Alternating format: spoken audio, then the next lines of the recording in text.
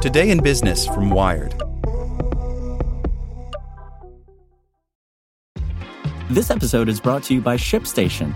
You know, some things take a lot of work, like sending little robots to far-off distant planets. And just as that's challenging, so too is running a successful e-commerce business, especially when there's so much to do. So I want to introduce you all to ShipStation. Now, I love using ShipStation because of its easy-to-use dashboard, which makes managing orders and printing labels a breeze and super smooth. Oh, and the customer service is just out of this world. It's exactly what you need to help grow your business. Sign up for your free 60-day trial at shipstation.com/technews. That's shipstation.com/technews. Without the ones like you, who work tirelessly to keep things running, everything would suddenly stop. Hospitals, factories, schools, and power plants, they all depend on you.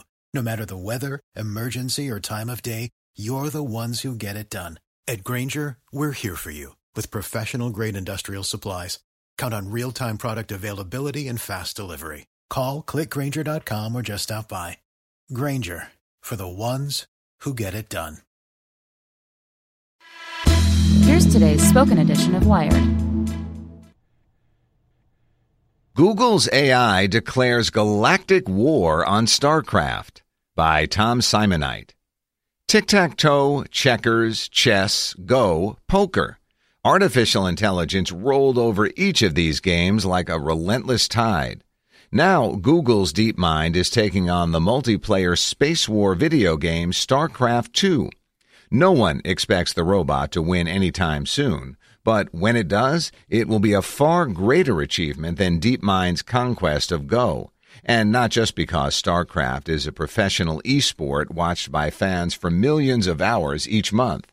DeepMind and Blizzard Entertainment, the company behind StarCraft, just released the tools to let AI researchers create bots capable of competing in a galactic war against humans. The bots will see and do all the things human players can do, and nothing more. They will not enjoy an unfair advantage. DeepMind and Blizzard are also opening a cache of data from 65,000 past StarCraft II games that will likely be vital to the development of these bots, and say the trove will grow by around 500,000 games each month. DeepMind applied machine learning techniques to Go matchups to develop its champion-beating Go bot, AlphaGo. A new DeepMind paper includes early results from feeding StarCraft data to its learning software and shows it's a long way from mastering the game. And Google is not the only big company getting more serious about StarCraft.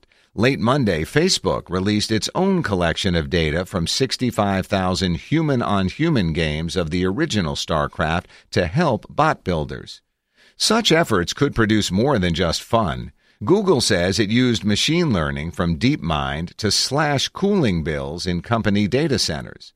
Mastering StarCraft could see software take on more complex and lucrative jobs.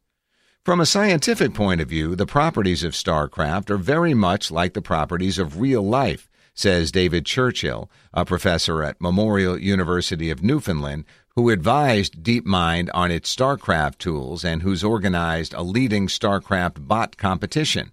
We're making a test bed for technologies we can use in the real world, he says. Researchers have built bots for the original version of StarCraft for years using an unofficial open-source plugin.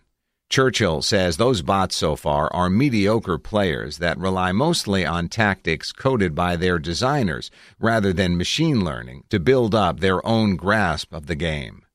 Declaring war on StarCraft provides a measure of the ambition at Google and Facebook and the limitations of today's smartest software.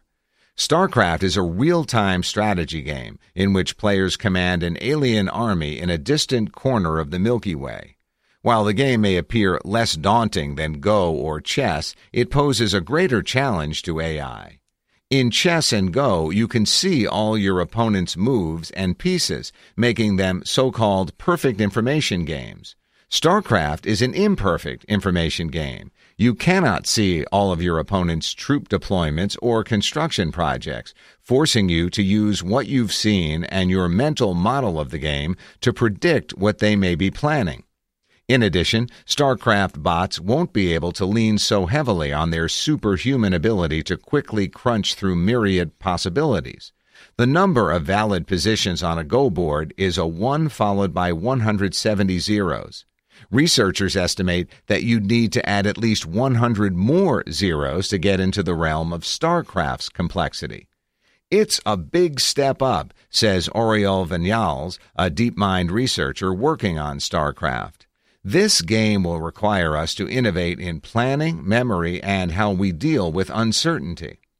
Beating StarCraft will require numerous breakthroughs, and simply pointing current machine learning algorithms at the new tranches of past games to copy humans won't be enough.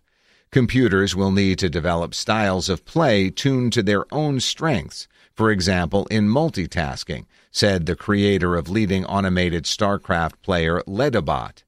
The way that a bot plays StarCraft is different from how a human plays it, he says.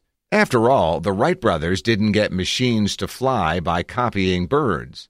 Churchill guesses it'll be 5 years before a StarCraft bot can beat a human. He also notes that many experts predicted a similar time frame for Go, right before AlphaGo burst onto the scene. For the ones who work hard to ensure their crew can always go the extra mile, and the ones who get in early so everyone can go home on time, there's Grainger, offering professional-grade supplies backed by product experts so you can quickly and easily find what you need.